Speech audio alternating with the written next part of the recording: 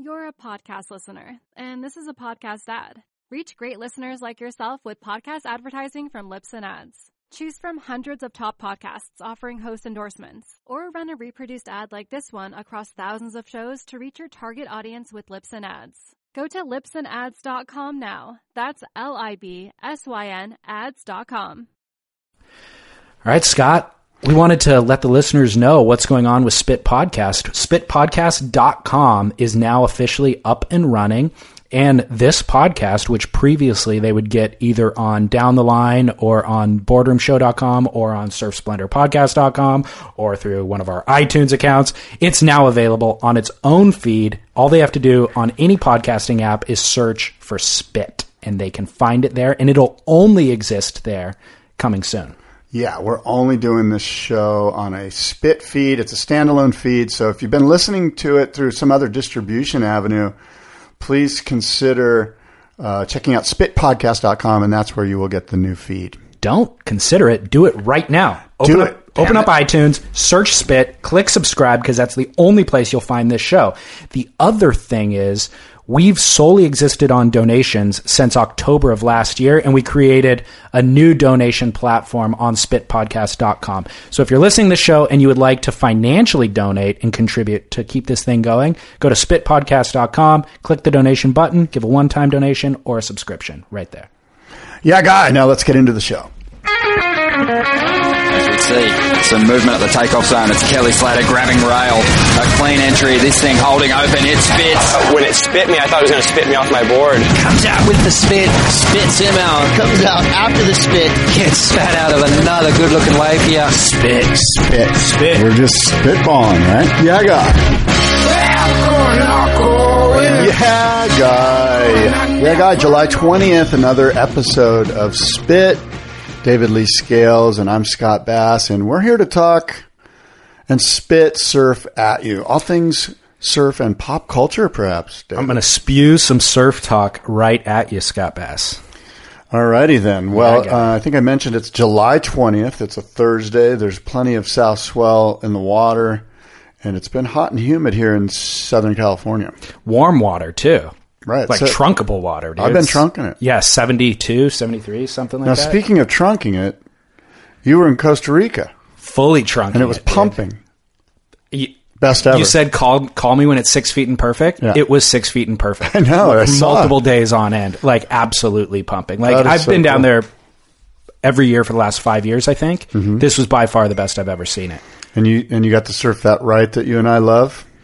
That's right. That shall remain nameless based on your code of ethics. Right. However, there may be a situation where you need to mention it so that you can sort of stroke the back of perhaps those that took care of you down there. Is that a situation where you need to sort of say hello to some friends and help? No. Okay. No. Good. All right. Well, Costa Rica is enough, I think, at this point. Okay. Good. I think you've called me over to the dark side, and I am That's the living light by side. your rules. It's an interesting. Actually, that should be excavated, like the whole concept of that at another moment, another time. But, I mean, I guess is it selfish to be that way? I'm constantly struggling with what would Duke Kahanamoku do? Would he just name the surf spots and invite everybody to show up and surf with Aloha and share waves? Or we've talked about it a little bit. I honestly, what would I Duke? think there's a consensus at this point that you just don't. Yeah. Yeah, just don't. I mean, the waves are out there. You'll know where to go and find them. And by the way, I'd like to commend Surfline for not mentioning a spot down in mainland Mexico where they had a feature, and everyone knows where the wave is. Most people that are in the know. Mm-hmm. But it was great that they didn't need to mention it. You know, you don't need to mention the spot. What, did they just do a feature? They did a feature. It included Alex Nost and Luke Davis and Jay Davies. Your guy Jay Davies was down there. Love Jay. Completely overshadowing the Californians that were on that trip. It was Bruce Irons, Jay Davies, Colin Moran.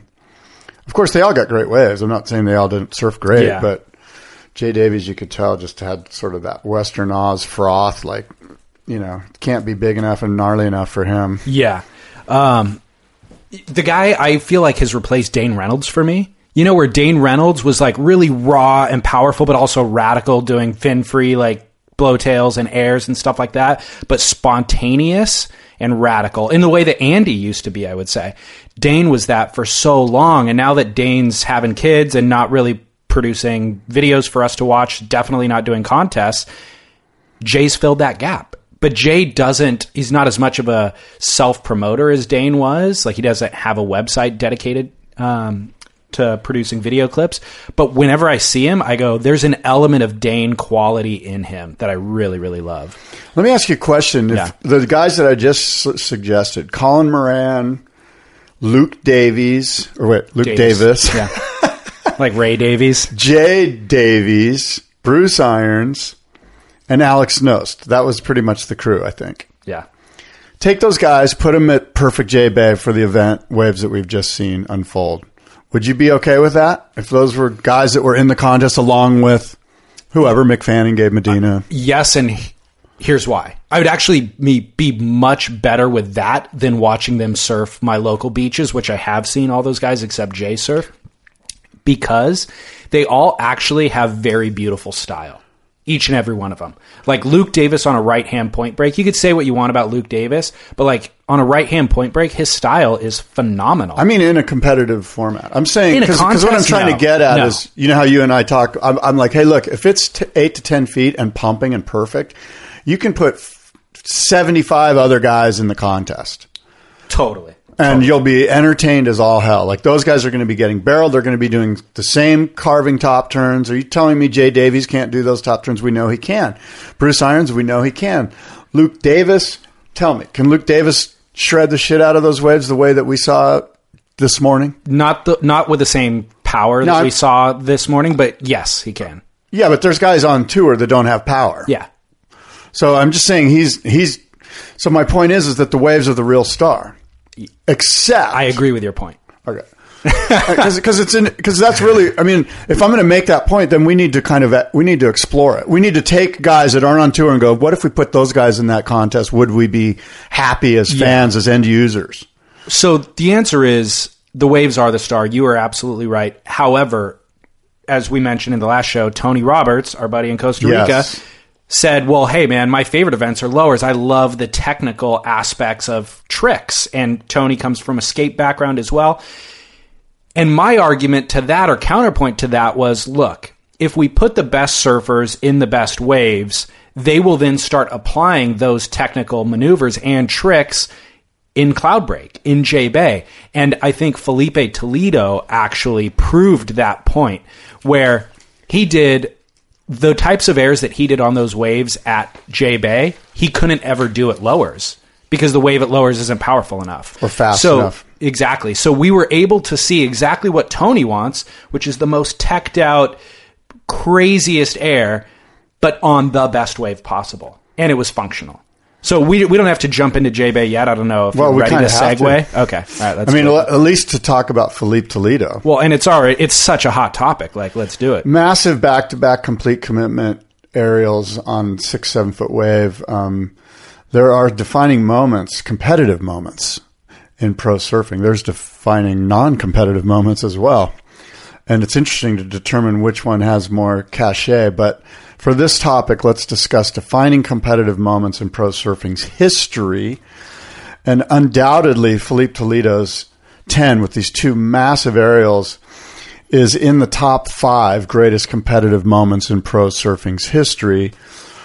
Agree or disagree? And what are the remaining 4 of the top 5? I knew you were going to prep a list. I was hoping that you would, actually. Well, it's kind of, unfortunately, I think the list isn't complete, or I need you or listeners to help us with this list. This is not my area of expertise. I know, like historical. Really, yeah, we needed to. I'm going to throw some stuff. I'll throw some stuff at you. Okay, see what you think. Well, I'll start by answering your question, though. The answer is yes. It is certainly one of the best competitive rides that we've ever seen. Now, you have defining competitive moment in pro surfing. Absolutely, and the context is what helps define it. So if you just go back in time and isolate a given wave in a given contest, it's hard to understand why that was important or not. And that might be the case with this down the road. But for the moment that we're at in surfing's evolution, this is absolutely a cornerstone moment where it's a well overhead wave. He's going with the absolute fastest amount of speed possible, doing the craziest air that we've seen all year long. Actually, on the wave prior, when he did the 360 air, like a proper rotation, not the alley-oop rotation, that was the craziest thing. I was blown away. And then he fell on the follow-up turn and didn't get... He would have got a 10 if he would have finished that wave, but he didn't because he fell. And my thought was, well, it's early in the heat and it's around 4 heat, so he's just going for it. Well, sure enough, he gets that wave that you're talking about, does the one crazy alley-oop, and my thought was, okay, at this point, he's going to safety surf it just to bag the 10. Well, he completely loads up, goes as fast as he could possibly go, does another one, which in my mind, the second one was crazier than the first. The landing wasn't as buttery, but he almost over-rotated. I thought there was an element of like...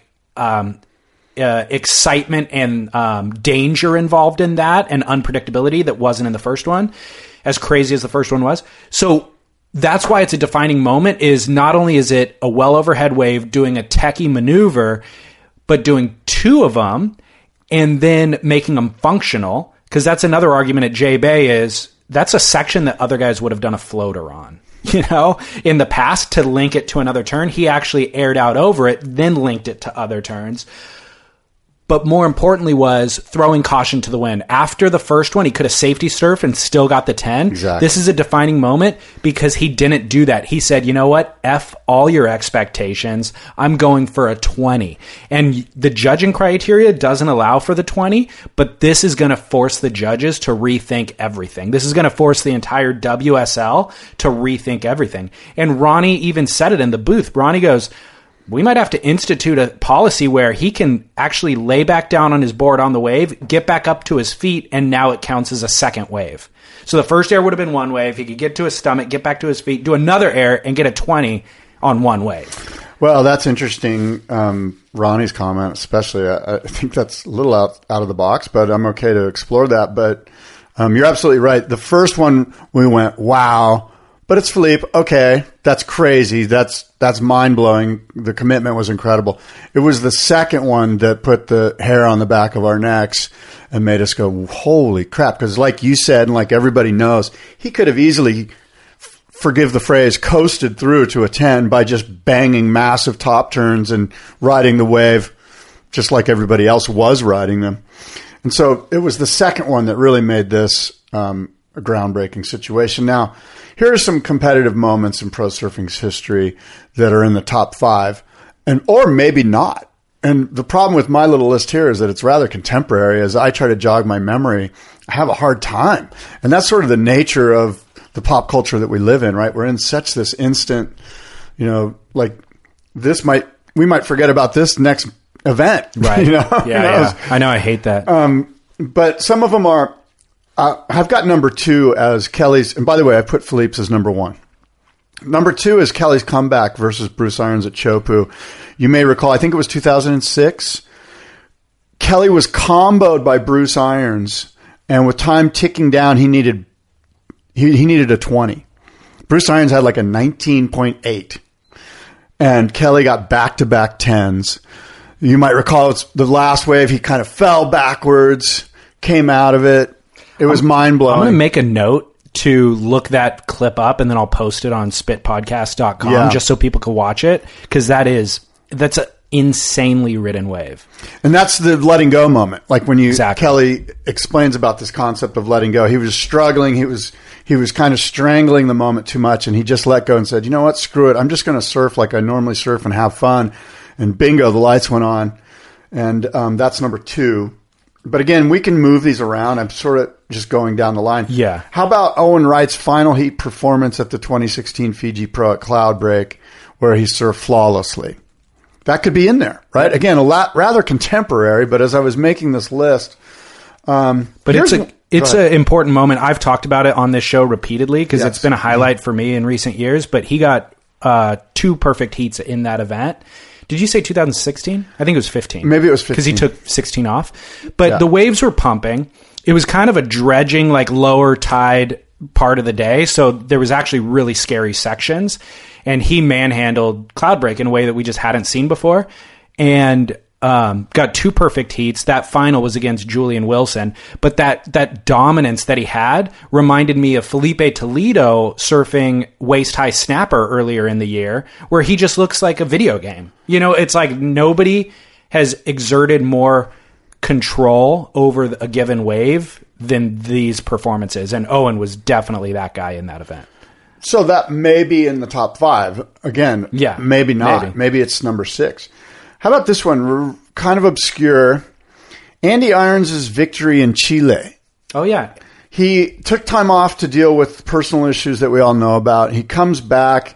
I don't think he's sure what's going on competitively, strategically, tactically, emotionally. And he seems to come back possessed, and he claims his rightful place with a comeback victory at Chile. Now, that one I'm kind of going, is that really in the top 5? No. I don't think so. Good Probably moment, not, though. but I'm throwing it out there because this is the kind of thing we need to discuss. I'm glad you brought it up. Another one, Kelly Slater's aerial at the Quicksilver Pro in New York. In the big picture, in the context, as you put it, we've got this big event in New York, which was hard to pull off. Paul Speaker will claim all the glory in this if you ask him about it, and he probably deserves it, according to him. That's the only version of the story I know. But they went through a lot of bureaucratic hell to get this event to run. We got this incredible hurricane surf, and Kelly Slater in the final in front of the New York City and the world performed as a Kelly Slater type world champion should perform, and did this incredible aerial. It was win the redefining aerial. Redefining, like it redefined not only the competitive what's been done in the contest, but like aerial surfing as a whole. Like it was crazy, and he didn't win the event though. Owen Wright won that. Oh, okay. See, so well, I guess we have in hindsight, at least with my list, Philippe actually won the event, and I didn't know that when I wrote this yesterday. Philippe. Owen. No, I'm talking about you because you said Kelly didn't win, Owen did, right. And I'm saying, that's interesting because I have Philippe's as number 1, and he did win, but I wrote this list before the final. So, got it. How about this one? There's the story of Fred Hemmings, Deadhead Fred at the Smirnoff Pro at Waimea Bay when the guys didn't want to surf, and he's like, I'll tell you what, guys, I'm going to go out there and catch a wave. If I can go out there and catch a wave, it's surfable, and we're going to run a heat. And everybody's like, all right, I guess if Fred's going to surf, we got to surf. Is that one of the top 5 competitive moments? Is that a defining competitive moment, or is that more of a, it wasn't real, there weren't jerseys on when situation went down, Good point. But to me, that's I think if you make a list about defining moments in pro surfing's history, that's right there at the top, one of them. Yeah. Now, not a defining competitive moment, a different category, perhaps. I agree. Yeah, great story. Yeah. Doesn't fit the list. Because defining moments in pro surfing's history, you would put Jay Bay shark attack situation with Mick. You could put the non-heat at Cloudbreak when all the really good surfers went out and the pros decided not to surf. Yeah. I'm being facetious a little bit, but you get the point. Yeah. There's some other moments, I've got one. Mick Campbell punching Andy Irons in the shower in Japan. Oh, so we should probably elaborate on that, and then you have to go back and elaborate on last week or last time you misspoke on Johnny Boy punching a female. Yes. But let's come back to it. Okay. Do you want to do the Andy Irons getting punched by Mick Campbell? Do you know the details? Because I read that a couple times on the internet over the years, but never got the full story. I pretty much have hearsay versions of it, from working at Surfer, and of course Andy's cousin Rick was working there, so we kind of got a lot of good detail about. And as I recall, I could be way off here, but basically, if you have the story, I don't. No. Well, basically, what I heard is, there was a little bit of a scuffle, just a normal paddling hassle that was going on. And you got to understand, Mick Campbell was sort of a pit bull. He's sort of a terrier, like an orangutan terrier mix, Australian surfer that was very competitive. And of course, Andy's very competitive. And these guys had a bit of a one of those tough heats, where there was just some drama, emotional, nothing physical happening in the water that I know of. And they come onto the shower, and they're both showering in the same shower. And I think Andy might have said something. I don't really know what happened, but Mick basically either pushed or punched or put his board in Andy's face or something like that. There was a punch thrown, I believe. That's the way I heard that it was a Mick punched Andy. Yeah. And Mick, Mick's kind of like Colin McGregor. If you don't want to... Mick Campbell, there should be more characters like Mick Campbell on tour. We got a little bit too much vanilla. Yeah, it's feisty. I need to see some feisty. And I know there's guys out there that are like that. The Ginger Ninja. Right. That's who he was. So it'd be interesting to hear what the listeners... I know that some of you have got great history on top greatest competitive moments. So I'll give you one. Yes. Now, this wasn't a CT level event, so I don't know if it qualifies. It was the Vulcan Pipe Pro, so that's close. But with John, JJF and Jamie O'Brien? Yeah. I mean, it's remarkable. When you watch that footage, and I actually posted it on Instagram a few weeks ago, because when I was actually searching for audio clips of announcers saying the word spit to create the intro for this show, I'm just like scouring YouTube footage of guys getting spat out of barrels waiting for somebody to say the word. And I pulled up that heat and was completely awestruck by it. For the listeners, it was a similar scenario to what you were talking about with Bruce and Kelly, where John needed 2 new scores. I don't know if he was comboed. I think he was comboed by Jamie. And then he got like a high 9, and he needed another high 9. And it was big bombing pipeline. And it was a 4-man heat. Nate Yeomans and Kai Barger were the other guys. I think Nate. And Jamie was going to win the heat. So John actually paddles over with 30 seconds left, gives Jamie a congratulatory pat on the back, and like basically just acquiesces defeat when a set kind of pops up out of nowhere. It was a backdoor right. So John slaps him on the back. He didn't plan to like fake him out, but he slapped him on the back sincerely, then sees this wave pop up and beelines back towards the peak, and Jamie sees him, and so then scrambles.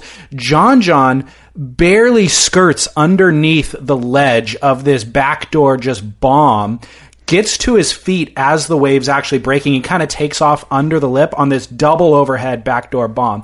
Takes off under the lip, almost like just, not free falls, but like slinks into the barrel. The thing just throws over him. He's completely gone. The announcer in the booth, Dave Stanfield and Chris Cote, both are just screaming like, oh my gosh, what's happening? He caught the wave with less than 10 seconds left, and then just the thing barfs its guts out, and he comes out like almost behind the spit, like completely disappeared. Spit kind of dissipates, and he's standing there with his arms out. 10-point ride, nice. Wins the event. It was like the nutsest, the craziest timing, the craziest turn of events, the craziest wave. He surfed it perfectly. It was so rad. Well, I certainly don't think we should limit it to just CT events. If there's moments that transcend whether it's a CT or a QS, they should be included. Here's another one that just popped into my mind. Of course, the Tom Carroll snap at the Pipe Masters. Of course. That's got to be in there, right? Totally. I mean, I'm leaving out, basically, this is a very contemporary list that I mentioned. It's from basically like 2005 on, the last 10, 12 years. I mean, we're leaving out the 90s, which none of us saw, right? I mean, who saw the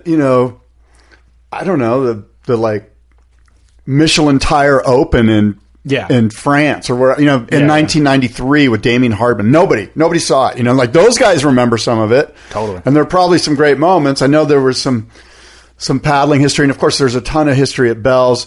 A lot of people will say Aki's performance at Bell's set the standard backside, and he had a competitive heat there that was a defining moment. Somebody like Derek Hind could probably do, and Matt Warshaw could do a good job of helping determine what are the top 5 greatest competitive moments. But I know that David and I would love to hear from you guys, a listener, if you and these have got to be transcending, defining moments. It can't just be a great heat. It's got to be something that we all go, okay, like you mentioned, right? Tipping point. This is a tipping point. Yeah. Well, did you feel like Felipe's I mean, you obviously do. You feel like it was one of the best competitive waves ever surfed? Absolutely. Yeah. And it wasn't because of the first one. It was because of the second one. Right. Because Agreed. he could have coasted. Yep. And he said, screw you. Yeah.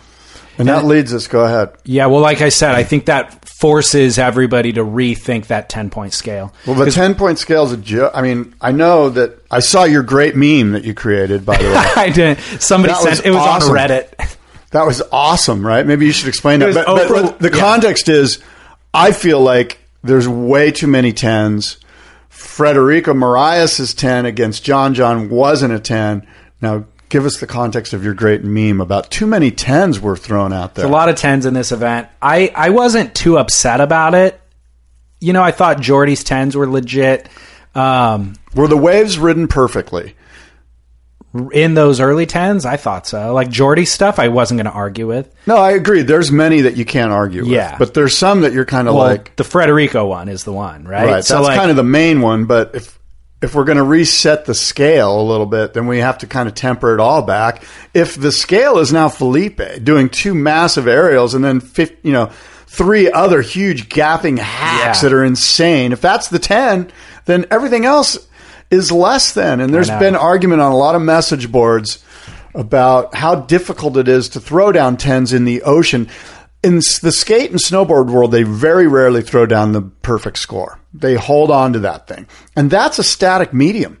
We're dealing with an unstatic medium. Yeah. And I'm suggesting maybe they should hold on to that 10 a little bit. Well, definitely should at this point. I mean, there should only have been one 10.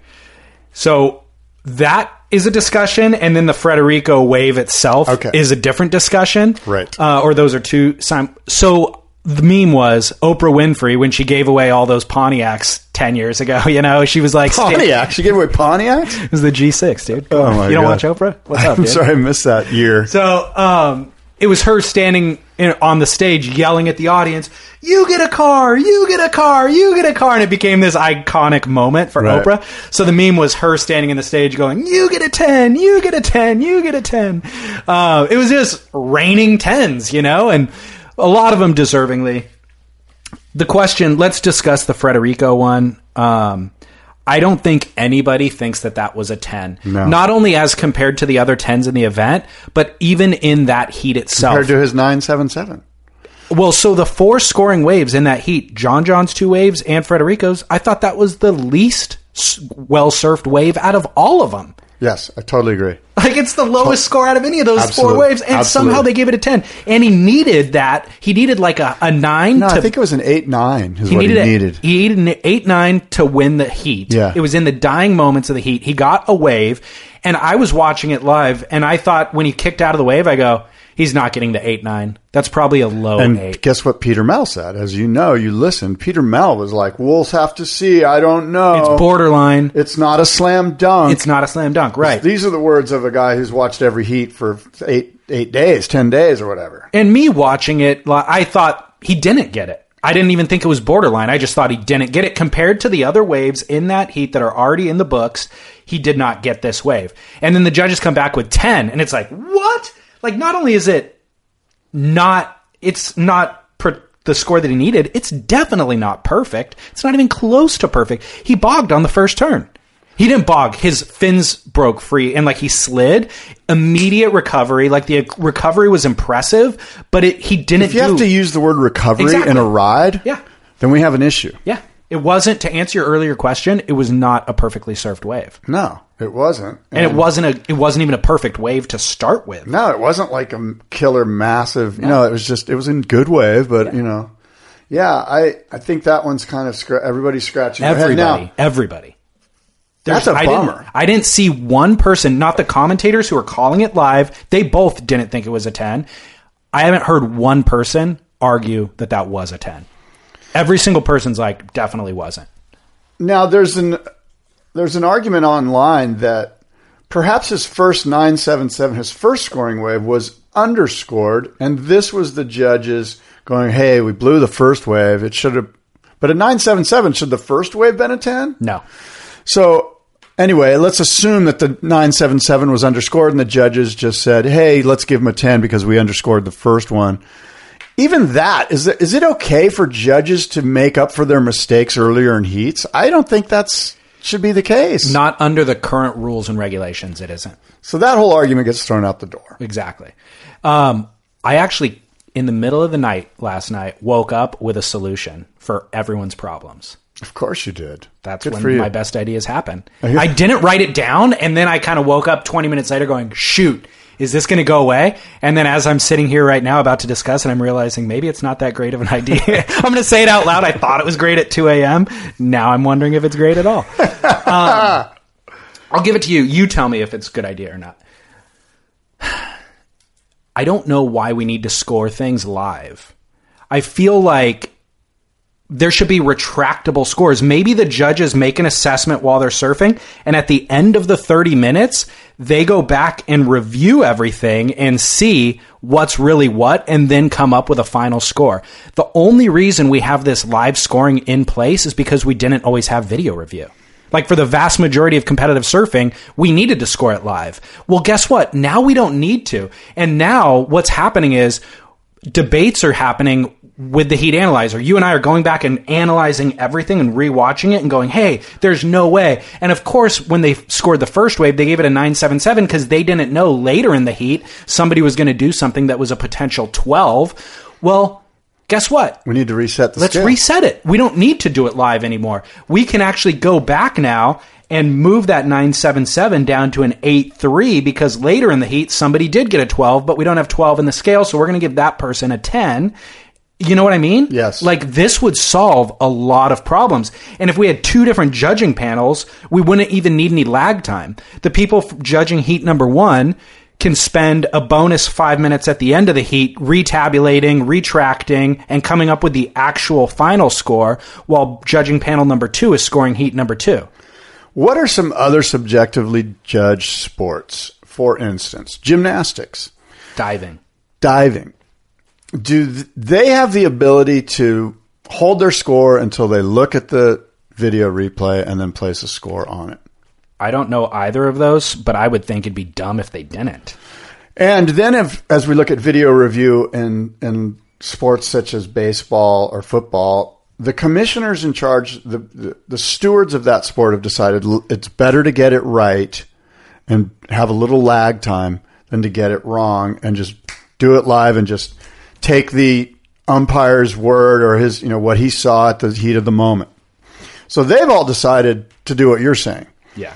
Now, is it unfair to the surfers if they don't know exactly what's going on, what's being judged, what are they looking for, what do they want? Are they judging turns? Well, because they can do, you can catch an incredible wave at J-Bay and just go straight and get spit out, and if you get a 9.9, you're like, oh, they're judging the tube. I get it now. No need to worry. So it gives the competitors something to base a foundation from which to move forward through the heat. See, you're right. That's what's currently happening. I don't think that that's actually the best thing for the surfing. So we tell them before they go out what we're looking for. Obviously, that seems like they do that already, and then they make amends later. I think it's better if John just goes out there and surfs like John.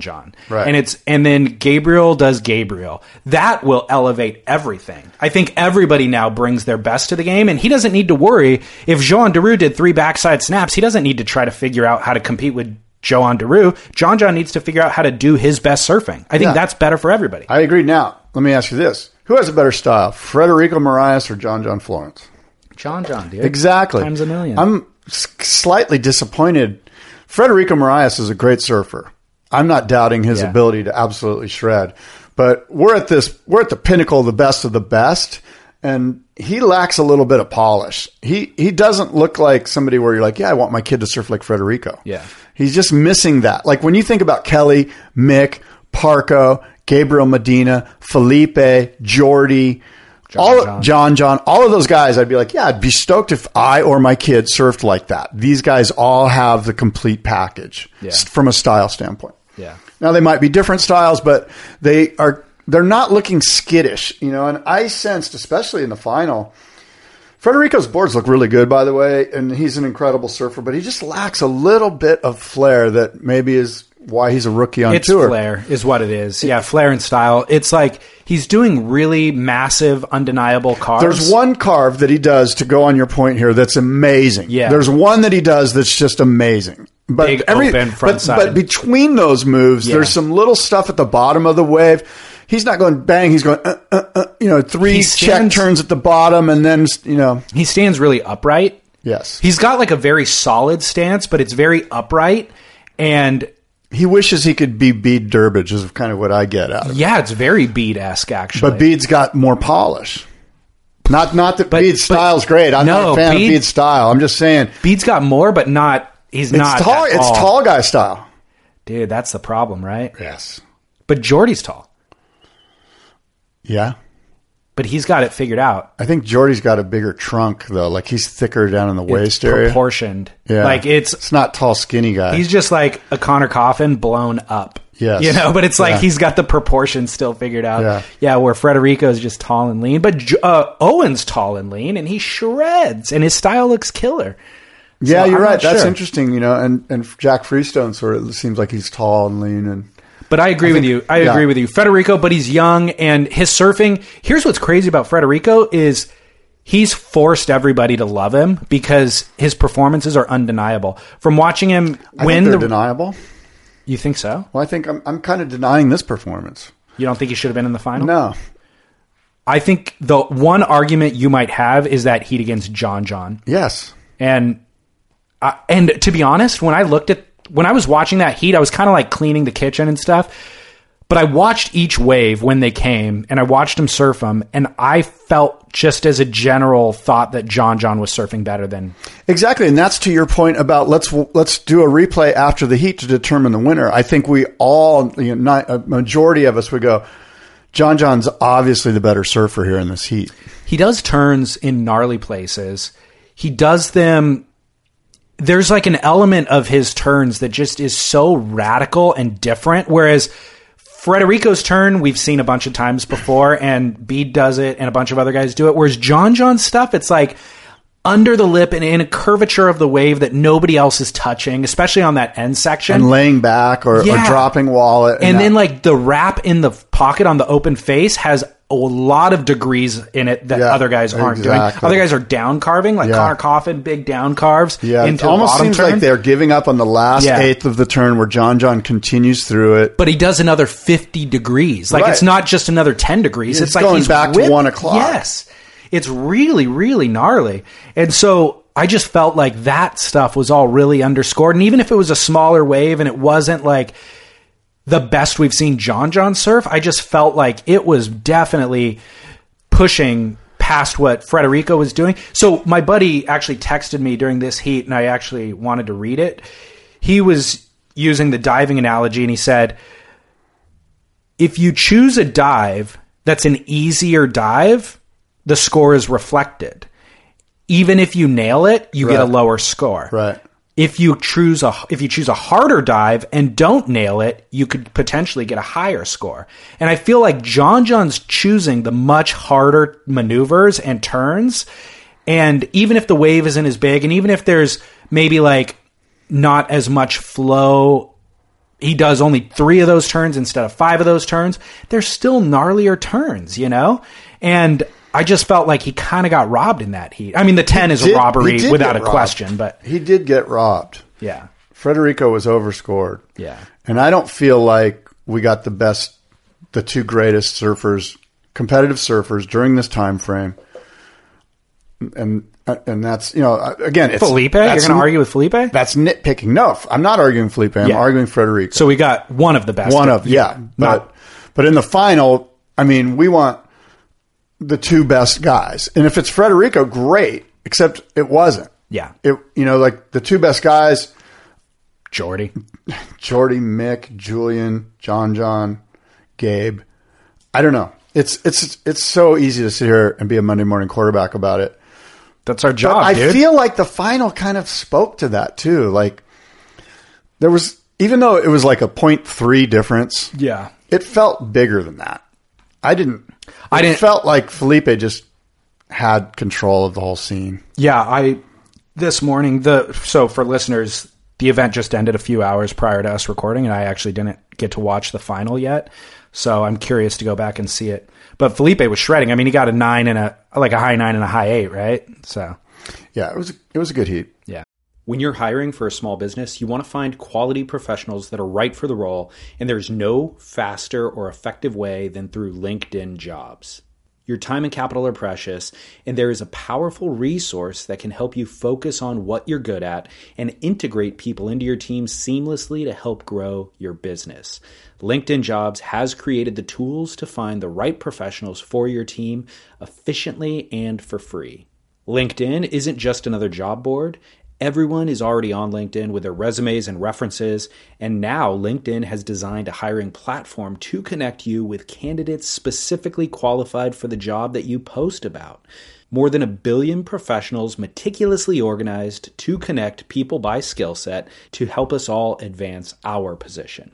2.5 million businesses already use LinkedIn for hiring, and 86% of small businesses get a qualified candidate within 24 hours.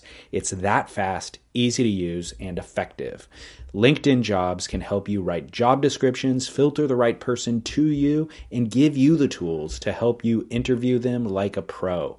LinkedInjobs.com/surf is where you go to post your job for free. Yes, totally free. That's LinkedInjobs.com/surf to post your job for free. Terms and conditions apply.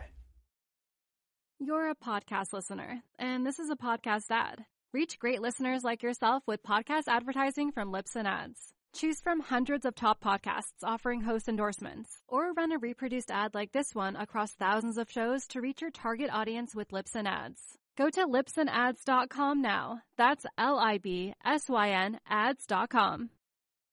A phenomenal event across the board, dude. Was this the best event ever? This was one of the greatest events of all time based on everything. Like, it had everything. It had 2 shark scares. It had a beautiful Rosie Hodge running up and down the beach. It had incredible surf the whole time, pumping, great conditions, pumping 6 to 7 foot swell, tube rides, 10s, aerials, too many claims, too many 10s. Wild claims, dude. Too many claims. The safety boat catching a set wave. The safety boat. Have you seen my Instagram? I put it on today. No. Everyone's putting it on, but go to Instagram. You'll see the safety boat catch a 10-foot wave. I want to actually pick apart some of that stuff, because I've realized there's listeners who actually don't watch the events and they get all of their news from us. There was 2 shark scares. They have safety boats in the lineup now tracking the sharks, which is not only an awesome idea. I didn't think that it would actually be very effective. Yeah. I just thought, like, okay, you're a boat on the surface of the water. There's got to be sharks under the water that you're not seeing, but they have the helicopters and the drones, and they actually spotted these things, tracked them prior to them showing up in the contest zone. So when the sharks did show up in the contest zone, they called a stop to the heat, pulled the boys onto the ski or the boat, let the shark leave the lineup, and then restarted the event. And it happened twice. It was radical. Yeah. I think it was a phenomenal thing. And even Mick Fanning and the guys said, they're like, I didn't feel any fear at all. Like, I felt very comfortable out there. Yeah. So I thought that was a really, really radical thing. The other thing that we were just talking about is that safety boat that's tracking the sharks. A bombing set came and caught everybody inside, including the boat. The boat had to jet through the lineup, and it actually caught a set wave. It was on the face of the wave. It highlined it and then took the speed down the highline, threw the boat into a faster gear, and outrun the whitewash. The boat had more style than Frederica. Brutal. But that Boardroom Show at Boardroom Show. It's on Instagram right now if you want to see it. Dude, but seriously, that boat driver, I've never driven a boat. Well, they interviewed him. Did you see Oh, no, I didn't. Oh, yeah, that was so cool. They did an interview with him. He's killing it, right? He's like, yeah, that was fun. Let's do it again. I hope I catch another one, I know nothing about driving boats, except I've seen a few crash on kook slams. Yeah. And so I realized, like, oh, it's pretty treacherous. That guy was legit, dude. He had enough power. I think with enough horsepower, you can get out of trouble. Even because I think most boats, the tail would have slid down to the bottom, and he seemed to be able to gun it and keep the propellers going. So, another thing that was interesting that happened, I don't know if you actually caught this. I didn't see this heat, but Ronnie Blakey was talking about it. He said that round 5, heat 3 was Connor Coffin versus Jordy Smith. they underscored Connor on a given wave because he went way down the point and the judges could only see it from behind. Yeah. So the judges gave him a score, but Connor's filmer, Ryan Perry, happened to be down on that angle and filmed the rest of the wave. Jordy won the heat. They went back to the judges' booth. Ryan Perry presented the footage to the judges, and they go, oh my gosh, we underscored Connor on that wave, and then they did a resurf.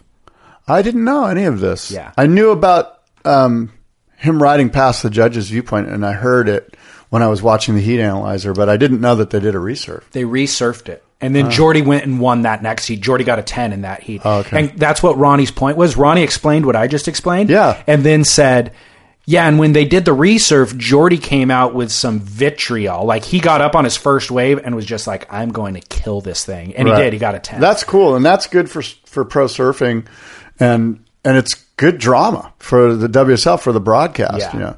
Now, the other end of the wave drama you probably know was the Kolohe and Dino drama, where there was a boogie boarder that dropped in on him, and there was a question whether could he have made it out of that tube, or could he have driven through that section, and even beyond that, whether he could or not, should we do a resurf because of it? Mm-hmm. And that was really the big question. I think that's where the rule implies, or the rule states. Yeah. If there's a situation like that, we resurf. And I think Kolohe and his camp was going, well, why aren't we resurfing? And I think it's valid. And I think probably the commissioner's like, well, it didn't really matter. We don't feel like that guy hampered you. Or so some backstory to that. Beach Grit interviewed the guy, the boogie boarder. Really? The bodyboarder. Yeah. Good for them. And who did that? Derek? I think it was Derek, because the guy's Australian, right. And he was just there. He's like a pro bodyboarder, so he was there. What's a pro bodyboarder? Right, exactly. Excuse me. Is that like, such a thing? Is that like a pro hot dog eater? No, it's like a pro podcaster. Oh, well then, welcome.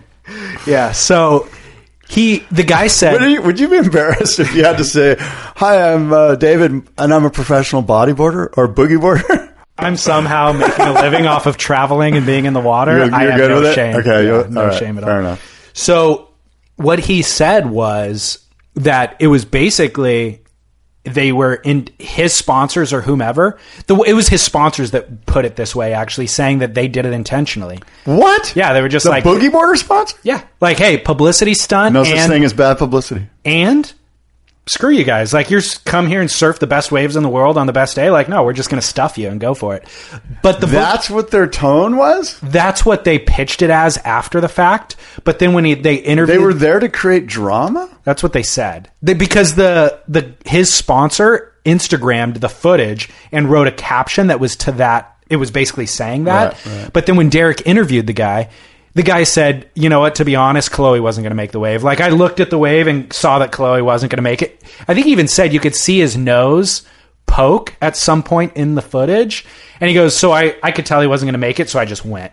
Yeah, but see, that's once you open that can of worms, now you're allowing everyone on the shoulder to just be the arbiter of if it's going to, if it's makeable or not. Yeah. I don't think so. Well, it seemed, but my thought from the whole thing was like, it seemed like a non-issue, and that's probably why the WSL didn't do a resurf. They either knew that Chloe ate it before that guy took off, or they knew that whatever. So I think if it was a legitimate snake, they would have resurfed. The reason why they didn't, I think it's a non-issue, But it looked egregious. I wonder if part of it is the level at which Kolohe and his camp complain. Like, if you go up there and you throw a Sonny Garcia and just are like, what the, and you go crazy, then they're like, oh, we better take a look at this. He's really upset. Right. And I don't know the level at which Kolohe's camp complained, but I'm wondering if they would have really spit the dummy, if it would have helped. Yeah. Never heard that before. Spit the dummy? Yeah, spit the dummy. You don't know what that is? No. Do you know the origin of that? Yeah. I'm curious. In Australia, a dummy is a pacifier that you put in a baby's mouth. Oh. When a baby spits out the pacifier, it starts crying. Got it. He spat the dummy. Mate, got it. Fair income. He spat the dummy. Got it. Yeah. Wow. I'm really showing my ignorance today. It's truth. The other thing I wanted to talk about that nobody talked about was Connor Coffin, who I love, and in the past I would have put him on my J-Bay team. I felt like he was surfing worse than he's ever surfed before, and he's actually did better in this event than he's ever done before. But he's a guy who was Curran-esque, and he always did the longest, gnarliest turns. There was an edit 2 or 3 years ago that you and I talked about on this show where he's riding the Channel Islands Black Beauty, and he got a cover shot on Surfer Magazine doing the most drawn out awesome carves. In this event, I felt like he was doing 50% carves and then doing triple check turns off the bottom. I was tripping. I was like, this isn't the Connor I know and love. And people were slobbering over him, like loving him, like, oh, Connor's surfing so good. And I'm thinking to myself, this is a 50% version of the Connor that we once knew, even though somehow he made it farther in the event this year than he ever had before. His boards looked like they were holding him back. Yeah, I know what you mean. We're sort of spoiled. We've seen the footage of him at Rincon. We've seen him at free surfing at spots, and you're just like, wow. This guy's got a pretty cool California package here, And I do know what you mean. I do watch his heats and go, you sense that because he's got the jersey on, it's a little bit in his head, and he's not really letting go, so to speak, and he's not doing the full turn that we know Connor Coffin can do. And it's a bit of nitpicking, I think, but we've seen the best from him, and we kind of expect.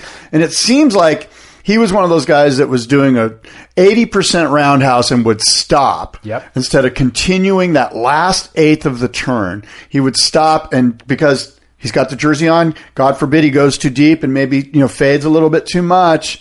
And you know what I mean? There was that. And by the way, that wave runs away from you so fast. I mean, but there was times, there's times where the wave running away from you, where I'll give you three guys, Michel Perez, Julian Wilson, and Jordy Smith, where they're coming out of a full rail gouge turn and it looks like the wave's running away from them. They go straight up. They shift into the bottom turn and motor through a bottom turn. It looks like they go 50 yards on the bottom turn. Just one drive through the bottom, and then they're right back onto the open face. Yeah. One drive off the bottom.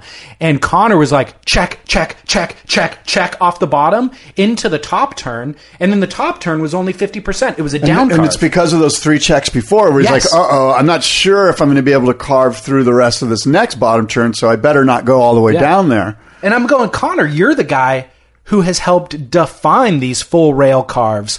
Why are you now not delivering? And it looked like he was fighting his board. It reminds me of Timmy Reyes. When Timmy Reyes was on tour, you're like, God, I know that guy can surf better than that. And and look, I've been in plenty of contests. I know exactly that space where you're not surfing to your level because you're more concerned about making the wave all the way through than actually surfing the way you would surf if you were just free surfing, It's the worst. You can see it in competitors. You sense it, Yeah, so Kaipo Guerrero. Kaipo, who's the commentator? Guerrero, right? Yeah. Okay, I don't know why I was confusing my Kaipos.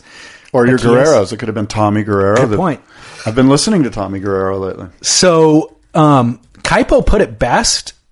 He articulated the point perfectly a few months ago. He was saying, imagine if you're walking a tightrope and the tightrope is laying on the grass.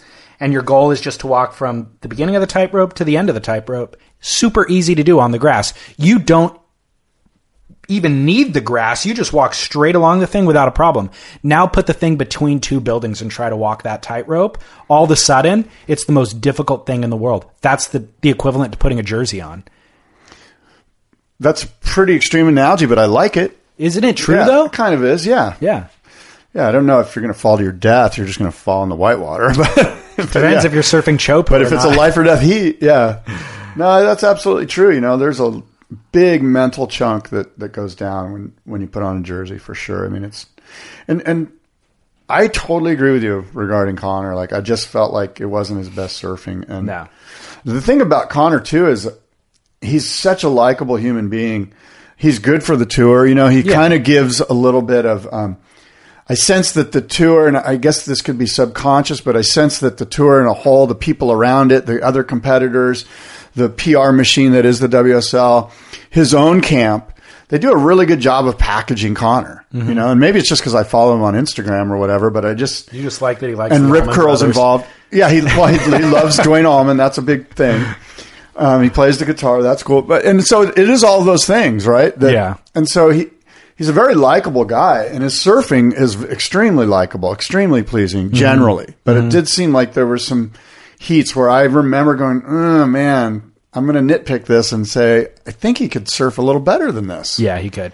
And he was getting nine. I mean, he was doing awesome. Look, they were all doing big, huge, awesome, swooping, gouging top cutbacks and roundhouses and top turns. And I mean, the surfing, that's why this event was probably, I don't think an event can get better than this, at least not an event at J-Bay. Have you ever surfed J-Bay? No, I've never been there. It's been my number one surfing destination on my list since I first got into surfing. First images I ever saw at J-Bay, I'm like, well, I would like to surf that. And it still is. And I'm going to go for sure. Your hairdo is sort of a reverse J-Bay. Exactly. There's like an impossible section in that chop hop. And you know why? It's because when I look in the mirror, it then becomes J-Bay. Makes perfect sense. Totally get it. It's actually meant to be parted on the other side naturally, but I forced it to go J-Bay way. I wish to God I had Instagrammed that right there. That was a good, in case you missed it in listener land, David used his hair as a prop and chop hopped perfectly. Prop chopped. Yes. So do you want to hear about our fantasy teams and how they did? Can we talk real quick about Wiggly Dantas blowing his heat because he claimed it? Oh, my God. He lost a heat because of the claim. We could do a whole show on the claims of this event. Way too many claims. I got a problem with... Mid-wave claims. Mid-wave claims. Guys were coming out of the tube, and I was going, why isn't he hitting it right there? He still could be riding. And they were just like... Talk about Wiggly then, because that's the one. That was there was a wave. I think it was round 4. I forget. Not even. I thought it was round early. 3, maybe. Yeah.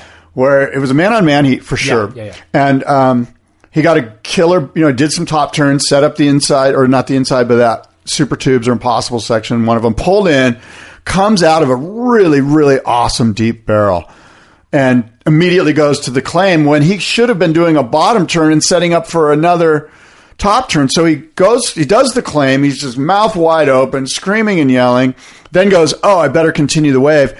Goes to do his bottom turn and couldn't sink his rail and just fell on his face. And it was a great example of, what's the great cliche, pride goeth before the fall. And this, you couldn't have scripted a better pride goeth before the fall. Hashtag you can't script this. Hashtag you can script it. It's been scripted. Wiggly's claim to no fame. Right. Yeah, brutal. Wiggly, we were talking about Federico being a guy who's forced us all to like him. Wiggly's been a guy who's forced us all to not like him. With like his paddling antics in Cloudbreak last year, and it's like, oh, he surfs really good and I want to like him, but he keeps doing dumb stuff like this. Bonehead stuff that's just like, dude. Bonehead. He's the new Taylor Knox. Oh my God. Woo. That's not my name for Taylor. He was well known as the Bonehead. Not for being a dick, but for making bonehead decisions in heats. Right. When he had a 10 and then like not being able to back it up with a 3 or something. Just stand up, dude. Just Exactly. So our fantasy teams need to be discussed because... Did you kick my ass? I did. Oh my God. 776 points to your 731. Oh, so it was pretty close. Not even close. 40 dude. points? I smashed you. What are you talking about? Oh my God. That's a win. A win is a win. I agree with that, but it wasn't a smashing. Look, I'm glad you finally won an event this year, okay? Thank you. It's been a long time coming. It must feel good. Enjoy it now because it's going to change. I rode, remember last week we asked each other who we were going to ride. I rode Gabe Medina and you rode... Jord? Was it Jordy? Yeah. I thought so. Or Owen. Yeah, Jordy. You rode Jordy, which is a pretty good call. But Gabe went further, or they went the same. They both made it to the... Yeah, I think Gabe was in the semis. Yeah, I'm going to look it up right now. I think Jordy might have lost to Gabe, actually. Let me see here. Yeah, I've got it. But Jordy looks so good, dude. Gabe was in the semis. Jordy lost in the quarterfinals to Felipe Toledo. Can't be mad at that. I mean, look at this quarterfinals. Gabe, Mick Fanning, John, Felipe Toledo, Jordy Smith, Julian Wilson, Matt Wilkinson, and Federico Moraes. Yeah. I mean, if you look at that, you're saying to yourself, who's the guy who's going to lose out of those 8? You're thinking Federico Moraes, just based on he's a rookie and we don't really know his situation. Yeah. And, I mean, I guess our hats are off to Federico. He did a great job. Yeah. And we're not, but look, if we're going to nitpick, let's nitpick. Yeah. He shouldn't have been there. WSL has a new CEO. I know. I'm excited for her. Are you really? Yeah. Why is that? Why not? Why not be excited for a smart, intelligent? I guess that's what smart means. I don't know, though. Like, I don't know enough to be excited or not excited. I think there's still a lot of question marks. Do you want to give her background, or do I, or what are we doing here? Why don't you give some background, and I'm going to talk about her new role. Okay. WSL announced the new CEO, I think it was yesterday morning. Her name's Sophie Goldschmidt. She's 42 years old from London. She actually attended Baylor University, which is in Waco, Texas. So she's from London, but she came to the U.S. to go to school. She came on a tennis scholarship. She ended up getting injured and then took a job with Adidas. She got a master's, too, from here. Took a job with Adidas, which she calls Adidas with her English accent, and ended up working basically in a lot of women's sporting realms. First with a tennis tour, the WTA, then with the NBA, then with the Women's Rugby Association, which I didn't even know existed. And looks like her specialty is, number one, working with women professional sports teams, franchises, and then also working with media houses selling deals to television, internet, cable, all that sort of stuff. So she's worked for those sporting companies we know, and then most recently for a kind of marketing or talent representing company in the UK. But she's never worked as a CEO, from what I could tell from her professional background. But she's great at packaging deals for media, and she's also great with working with female franchises. So those are her areas of specialty as far as I could tell. Okay, good insight and way to dissect that stuff. I think when you're looking for a CEO of a sports league, some things need to get checked off, and she checked off all those things. Okay. Smart, well-educated, experience in the sports realm. You're going to get a lot of candidates that obviously have to check off those things. And then you're going to be left with, say, 5 candidates. And the thing you're looking at, so you know that they're all smart, they all can speak, they all get it, like they've gone through all the filters, and now you've got 5 left. And the thing you're looking for as a board of directors is you're going, which one of these people has relationships that's going to grow my business? I'm looking for people that know people. I don't want somebody that doesn't know anybody at GE Westinghouse or at Sony or, like any of these places where we're going to go pitch. I need somebody like Sophie who has relationships built based on her past experience with these other leagues, that's going to be able to go in there and they're going to say, hey, good to see you again. I enjoyed, how are your kids? They already know each other. Let me show you my proposal. This is the WSL. So my feeling is Sophie has solid relationships that the people on the board at the WSL were like, these are the relationships we need to milk. We need to leverage these relationships that Sophie brings to the table. So I imagine she's got relationships that are nowhere to be found in any of these PRs that were sent out about her. No, but I'll give you a quote from sportsbusinessdaily.com, which did an article on her back in 2011. And it said, in addition to the proliferation of television and licensing deals overseas, Goldschmidt helps lead the NBA's international effort with a strong grassroots and digital strategy. Well, here's a line from the press release. Well, which you just gave basically, but in her role as CEO, Goldschmidt will focus on leveraging the once-in-a-generation opportunity to evolve the landscape of competitive surfing around the world with the Kelly Slater Wave Company and its groundbreaking technology. That's the first sentence about what she's tasked with doing. So she's going to be going into Red Bull, I'm just using these examples, going into Adidas, going into Nike, going into Mercedes-Benz, whoever it is, wherever she has these relationships, and going, things are changing and we want you to be on the ground floor with us here. We've got this Kelly Slater Wave technology. We're going to be licensing it. We're going to be making money, and we're going to be setting up a TV, internet, media distribution deal around events that involve this new technology. You'd be wise to get on board at the ground level, and in 10 years, we'll all be high-fiving. Mm-hmm. And I think that's really what her role is going to be. Her number one task is going to be going and selling the Kelly Slater Wave Pool as a way for the media giants to finally wrap their heads around this thing known as pro surfing, which is so dependent on Mother Nature. Yeah, I agree. You want to know what's on her iPod? Yeah, Keen, Coldplay, and Rihanna. You saw that? I saw it, yeah. And she surfs. Frankly, she surfs. Like, I know, we made fun of this because I remember, I guess, a month and a half ago or 2 months ago or something, my insider had given me the HR report on what they were looking for. And they had to find somebody that at least owned a surfboard. Right. Well, some Instagrammer commented and they're like, looks like Scott didn't get the job. No, I didn't get the job, but I sent Sophie a little tweet yesterday that said, hey, congrats on your career move. I'm excited for what's in store for the WSL. And please, if you get a chance, listen to our podcast where we discuss all things WSL. And I wrote spitpodcast.com. So maybe Sophie, because God knows the WSL has been taking all of our cues anyway, that she might as well start listening so she can get some insight. First thing she's going to implement next season is retractive scoring that I suggested earlier in this podcast. I doubt that. I doubt any of that. That stuff's scoring. all going to be left to commissioner and all that stuff. She's focused on selling this new paradigm. She's only 42.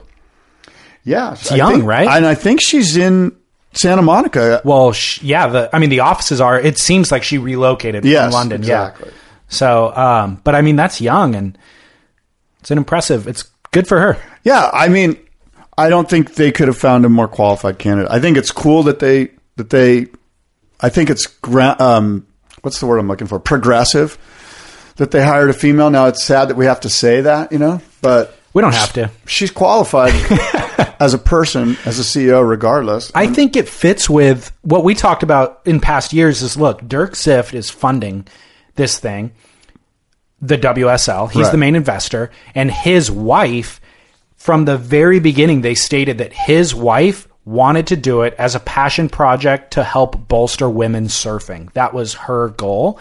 And so this fits in perfectly with that. And Sophie's background is in women's professional sporting. So it makes perfect sense. My gut feeling, based on nothing other than my gut, is that his wife's already over the whole WSL thing. Like, that was like, honey, let's buy the WSL. And again, I'm being simplistic. I'm sure it wasn't quite that, Yeah. I don't know what's the word. It wasn't quite that sophomoric, or I'm sure that there was true, sincere passion behind their concern and their desire to help women surfing and help pro surfing in general. But I think at this point, Ziff is looking for an exit strategy. He needs to get a CEO that's going to grow the business to a place where they can move it. Yep. And he feels like if we can harness technology behind the Kelly Slater Wave Company and build a TV schedule and media around it, and get sponsorships behind it, at that point we'll be able to go, hey, this is for sale. Yep. Look at the potential. I just want to get out. You can buy it for a nickel on the dollar. You know what I mean? Like, I don't think his wife has anything to do with the hiring of Sophie. I really don't. I think, and again, I have nothing to base this on other than I think his wife's probably moving on. Like, they probably have kids that are going to college, and who knows? I don't know. But I just don't. It's fun to. I don't sense that the wife is too involved anymore. Yeah. What else you got? Look at you. You've got to go, huh? No, I got 30 minutes, but Kelly's foot. Can we go a whole episode without even talking about Kelly, or is it too late? We don't even need to. Is Kelly's career over? He's old, dude. It's over, huh? He's so old, his bones are breaking. Oh, my God. Kelly's career is over. I mean, can we say that? I don't know. Like, he said he's out for 6 weeks, full-time, on tour full-time. Here's the question. This is last year. This is a good time to leave. He won Chopu with a broken foot previously, and that's our next event. So he could do that again. No, he's not. It's going to be months before he's in the water. You think so? Yeah. How gnarly does the break look? It's super gnarly. It looks bad. Those aren't I mean, I don't know. I'm not a doctor, but that just looks. You're not? Well, I play one on the radio. Anyway. The event, I guess the event's in 2 or 3 weeks. It's on August 11th, so that'd be a pretty quick recovery. He's out for sure. He's the defending champ of that event. So last time I said that it was, who was it that I said got slapped by Johnny Boy? Oh, yeah, let's do that. I think, was it Kim Merrick or something? No, it was Pam Burridge. Pam Burridge. Right? I thought it was Pam, but it was Jody Cooper, right? Okay. So I did some research. Okay. And I came up with this interview this is Jody Cooper talking about the Johnny Boy Gomes incident. And this is in, I want to say, the late 80s. I knew Johnny Boy when he was positive and knew the dark side as well. The day we had a run-in, it was a typically packed day, North Swell at the beach park there on the North Shore. Everyone was getting barreled. Everyone was out. Bud Lamas was on a wave, and Johnny Boy dropped in. And then Bud rode around Johnny Boy, was in front of him, and Johnny Boy flicked his board at Bud's head, nearly killed him. Jeez. They both came up next to me. Their boards were tangled, and Johnny started punching. Everyone just put their head down and paddled away, as they do, like chicken shit. I just thought he should stop, and I said, "Oi, Johnny Boy, leave him alone. Stop it. Leave him alone. Chill out." That sort of thing. Because I thought I knew him. He was about to smack Bud in the head, and he just looked at me, let go of Bud, paddled over, and whacked me in the head. Jeez. Everyone just took off, paddled away. No one stood up for me. You name it. They were all out there. Everyone saw it, but they didn't want to get smacked in the head as well. He hit me and tried to humiliate me and said, "Get out of the water, you stupid F this, see that." I thought, fuck you. So I stayed out there for another half an hour and caught a few waves just to satisfy my own ego and pride. Then he harassed me for 2 years after that. It was so heavy. Once at the 7-Eleven in Haleiwa, he came up and threatened to kill me. Finally, I had enough and knew I had to sort it out. The next time he confronted me was at Sunset Car Park, and I lost it. I was like, "Are you going to stab me, or are we going to deal with this?" I just let it rip. He didn't say or do anything, and from that day on, he left me alone. But it was a heavy 2 years. So that's Jody Cooper talking about the incident with Johnny Boy Gomes. How gnarly is that, dude? So I got it wrong last time. I thought it was Pam Burge, because Pam's getting inducted into the Surfing Walk of Fame. That's why we had brought her up, and then you're like, "Oh, didn't she get punched?" And we couldn't find the article at that time. Right, exactly. So anyway, it was Jody Cooper. That's the situation with the wild, wild west of pro surfing back in the 80s. That guy's gnarly, dude.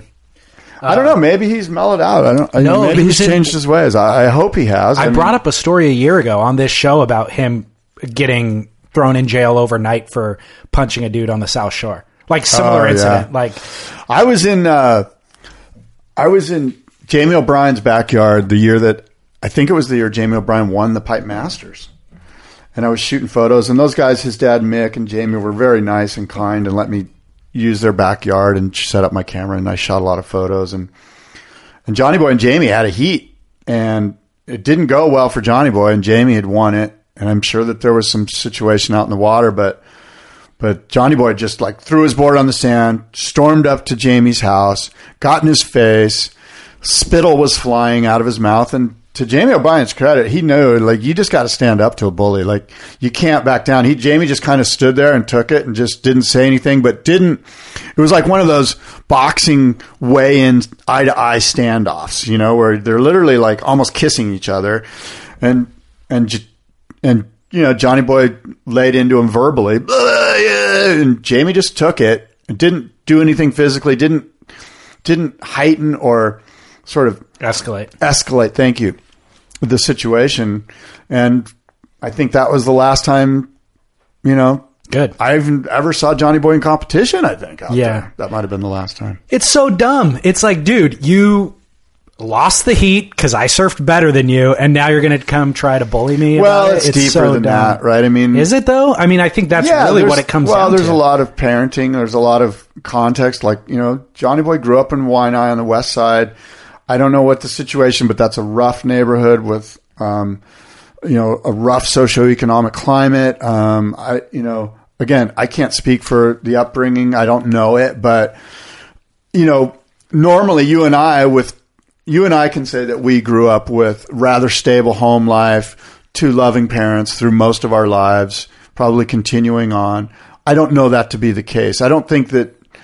I think at some point, is it nurture or is it nature? And I think there's a little bit of both. I mean, when you grow up in a rough and tumble neighborhood and what you're taught is to act in a certain fashion, that's your default. And you begin to rely on that. And even though it's not correct, at least according to our social norms, that's what he knows. I don't discount that, and that definitely set him up for the way that he behaves.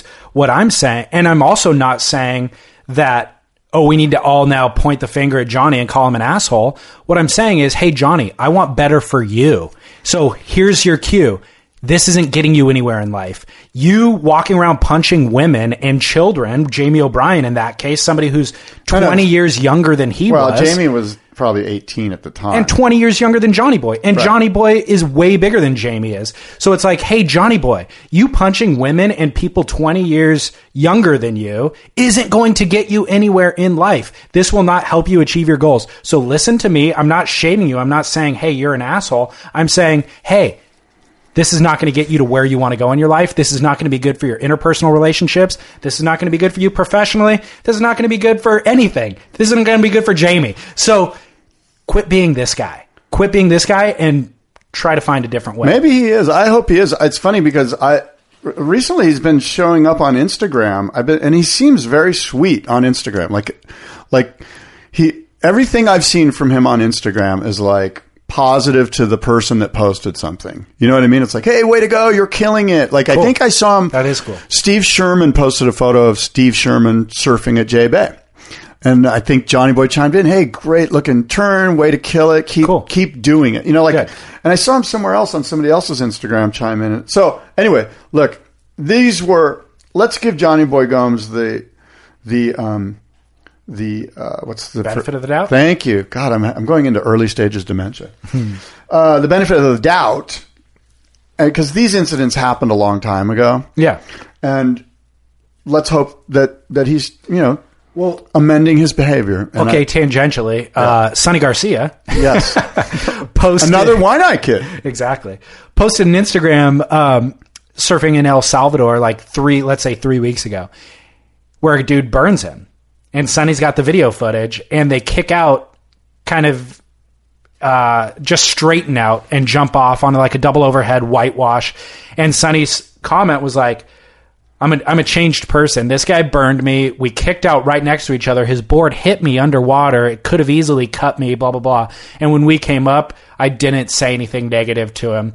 Well, God bless Sonny Garcia. That's awesome. I mean, that's the kind of thing that makes my day and inspires me, like good for him to see growth. Frankly, that's spiritual growth. Yeah. That's transformational growth, and it's powerful, and I'm stoked to see that or hear that. I thought it was funny that he was self-promoting it, kind of. That was funny to me. But then also, that guy fully burned Sonny, and it's a point break.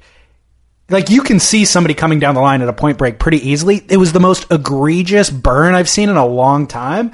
I was like, yikes. If Sonny, Sonny Garcia is in the lineup when you're surfing, wherever you're at. Yeah. And so you're going to double check before you take off. Well, we don't know the context. Maybe Sonny was back paddling. I don't know. What did it look like? It looked egregious. The guy burned. The guy was either the biggest kook in the world or intentionally doing it.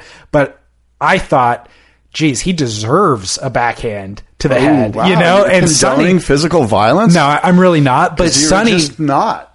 Sonny really held it together by not doing anything. I don't know. Well, good. Yeah. Anyway. I've got a must-see moment here for you. Dude, there's so many this week, right? You're going to like mine. Okay, give it. Vacation Island.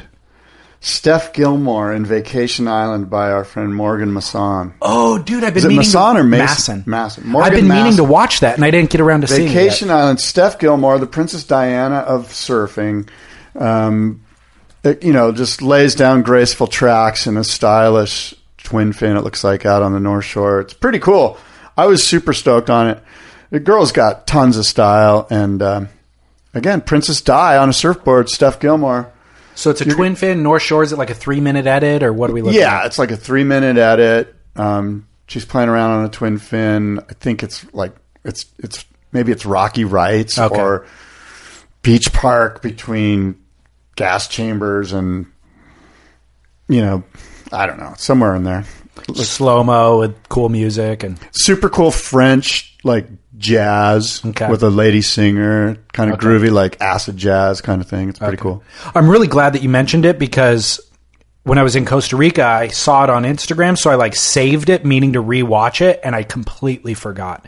And I love both those people. I love Steph. I love And it's Morg. a great contrast to all the J-Bay stuff we've been seeing. Yeah. By the way, Morgan loves Stephanie. Does he? Morgan loves We all love Stephanie. We all who do. doesn't love Stephanie except for the idiot that attacked her? Who attacked her? Remember like 2 or 3 years ago on the Gold Coast, she got attacked by some nut job? That's right. Good. Jeez. I don't know the details of that. Was that like, It was like a random crime? Yes. Or was it just, She got hit in the head with a beer bottle, I think. Or was it was a random drunken Yabo Aussie guy? Yeah, it was like she was walking back to her apartment at night or something like that and got attacked. Yeah. Good memory. Your memory is really bizarre, dude. You have like, you remember these very specific random details. But I can't remember my name. Remember. It's really like a dichotomy.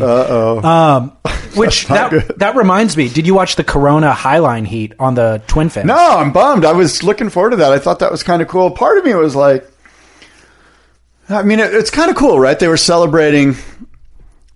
It's a weird thing. Like, I don't want to even use the word retro, you know? No. They were celebrating alternative surf. But even that is like, they're sort of saying that our way is the right way, and we're just going to show you sort of another way that we don't really appreciate, because if you did that in a heat, we wouldn't give you a good score. But let's have a non-heat and celebrate it.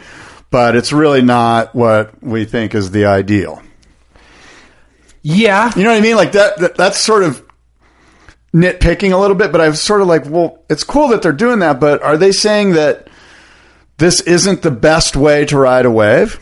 I don't know. No, I didn't feel that at all. I thought like it was just showing. Well, my point is if you rode that fish in a heat, they'd go, it's cool highline, but it's not really critical performance. And I guess it's not. I guess you can't do the things on that board that you could do on a high performance tri-fin. But did you enjoy watching it? I didn't watch it, but I saw pictures. I saw static images of it. I will send you. I'm posting an Instagram right now. What's up, Scott? Insta. Where can they watch you on Insta? Chop Hop. Get that Chop Hop going. Boardroom Show. At Boardroom Show. At Surf Splendor.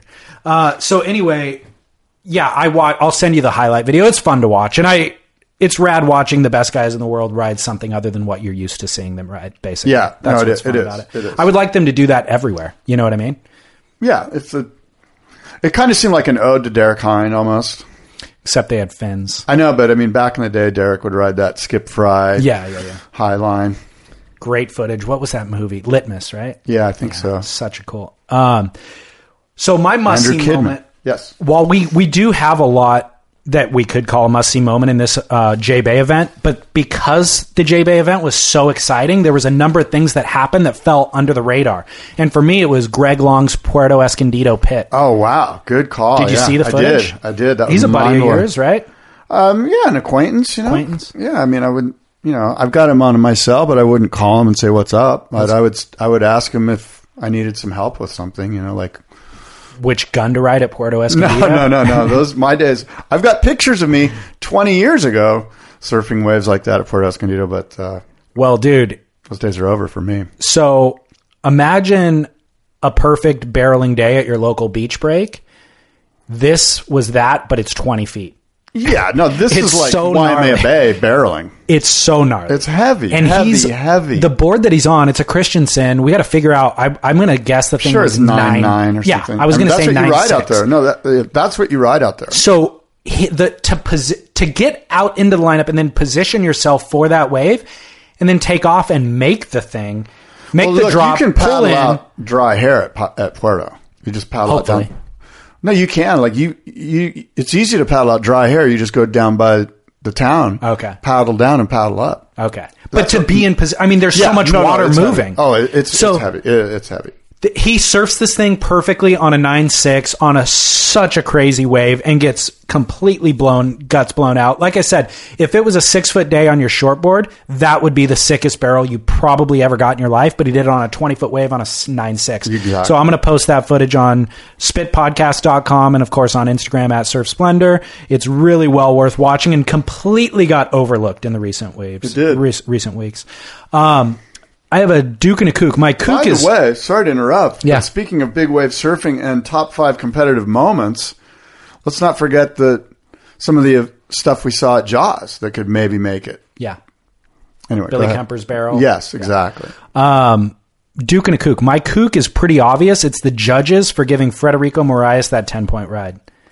They blew it hard. They did. That was bad. That was really... quite bad. Try not to ever throw the judges under the bus because they've got That's an a tough unenviable job, and nobody's ever going to congratulate them for giving Felipe his 10. You know, we all just assume. So they never get congratulations and they only get ridicule, but that was a really, really bad call by the judges. Yeah, it was. And look, you know, it's kind of like, it falls under that Chris Rock, hey, I didn't get arrested today, give me praise. You know, it's like, Right. Look, you're supposed to get it right. This is your job. You're a professional judge. You know, and that's why we don't give him praise. It's like, yeah, well, we expect you to get it right. And that's a tough place to be. Tough position to be in. Totally. My Duke is Stab Magazine for their always inventive concept photo shoots. This time it was Does this one involve called girls? No, those are great too, though. Oh my god! This one was something called The Doc.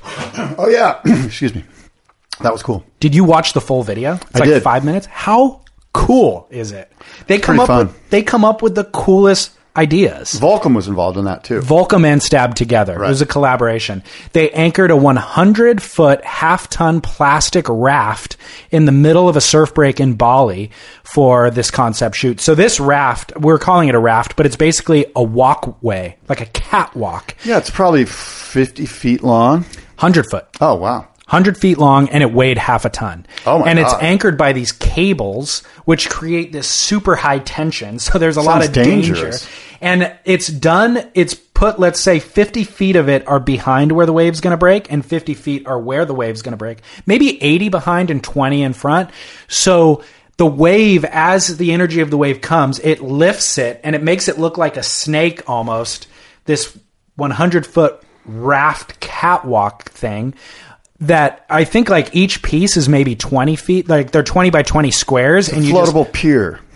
and you just link them together like Legos, kind of. They lock together, and so they had the pro surfers stand on the dock with their boards, and as the wave would come, they would run along the dock at the same pace of the wave and then jump onto the wave, like acid drop onto the wave and land on their board and then surf the wave to the beach. Noah Dean, Mitch Colborn, Yago Dora, Emai DeVault, Balaram Stack, and Ozzy Wright. Or Ozzy Wrong, as he's going by this day. But basically, Stab, they said, we asked ourselves, what does the future look like? A cashless society, self-driving cars. We'll leave the wave pools for Kelly Slater and co. And instead, we envisioned a lineup where we don't even have to paddle anymore. Which turns out to be a rather dangerous affair, actually. Because these cables create a ton of tension. And the raft itself does this really insane whip when the wave's energy releases into it, you know? Oh, yeah. It lifts the thing, and by the time you get to the end of the raft, it like whips it. And so these guys were kind of, when they didn't run and jump off of it, when they were just standing on it, it would whip them off of it, and they would get launched 6 feet into the air, upside down, and then potentially landing on the cable. It just created mayhem, but it was so fun to watch. Yeah. So fun to watch. And some radical surfing. So for a 5-minute edit, it's like, Stab, you guys nailed it. That was the most fun thing I watched on the internet for a long time. So Stab, Volcom, Dukes for me. All right. Well, I'm sort of at a loss for a kook. I sorry to say, listeners, I don't have a Don't kook. unnecessarily throw hatred at people. You know what I mean? Like, if you don't have a proper kook, don't. Yeah, I don't. Yeah. Yeah. And I think that, you know, my Duke should probably be Kelly Slater for sort of taking the high line with his injury. And, you know, if you saw his Instagram, he said something like, hey, look, this is bad, but it's not as bad as a lot of what a lot of people have to go through each and every day. You know, speaking of refugees in the Middle East and Syria, and just, you know, he's lucky to be where he's at. You know, he just had a really positive, sort of insightful 30,000 foot level view and insight regarding his injury and his life. So That's why we love him, dude. Yeah. And injuries and, you know, potentially facing not competing in the rest of the year, like that'll force you to be introspective and analyze your position. is his career over? No, I don't think so. You think he competes next year on tour? I don't know about next year, Well, but I that's what think I'm talking about. I definitely think he comes back for pipe. Oh yeah, no, for sure. And he'll probably surf pipe for 5 more years as an invitee. So does he come back but next I'm year? talking You want about the a answer. full length on tour, I'm committed to winning the world title thing. Because he's going to be invited to a bunch of different events. He'll get to cherry pick. Okay, I'll give you my answer. He does not return in 2018. Okay. I think he's done. I think you're right. Okay. We said it. You heard it here We first. heard it first. Yes. So if we put this as our title of our podcast, he's going to see it, and you know what he's going to do? He's not going to retire. He's going to go one more year. That's I'm telling you, that's our listen goal, to this. right? Reverse psychology. It kind of is. Listen to this. I think when he won his 6th world title, I wrote a piece on Surfer Magazine basically saying it was when he got number 10. I think it was 2006 or whenever he got number 10, I was like, that's it. Perfect number. 10. Let's wrap it up. And no need for any more. And here we are. He's still going at it. Go for 20. And that was probably 12 years ago or something. Yeah. All right on, Scott. Well, how can people find spitpodcast.com is fully up and running. The site's looking pretty sweet as far as I'm concerned. By the way, we need fundage. I'm going to go ahead and be that guy that says, please, to keep the podcast going, we need to get paid by you. Frankly, we have no sponsors. We work hard to put this show on every 2 weeks, and we need crowdsourcing. So, David, how do they do that? There's a donation link set up on spitpodcast.com.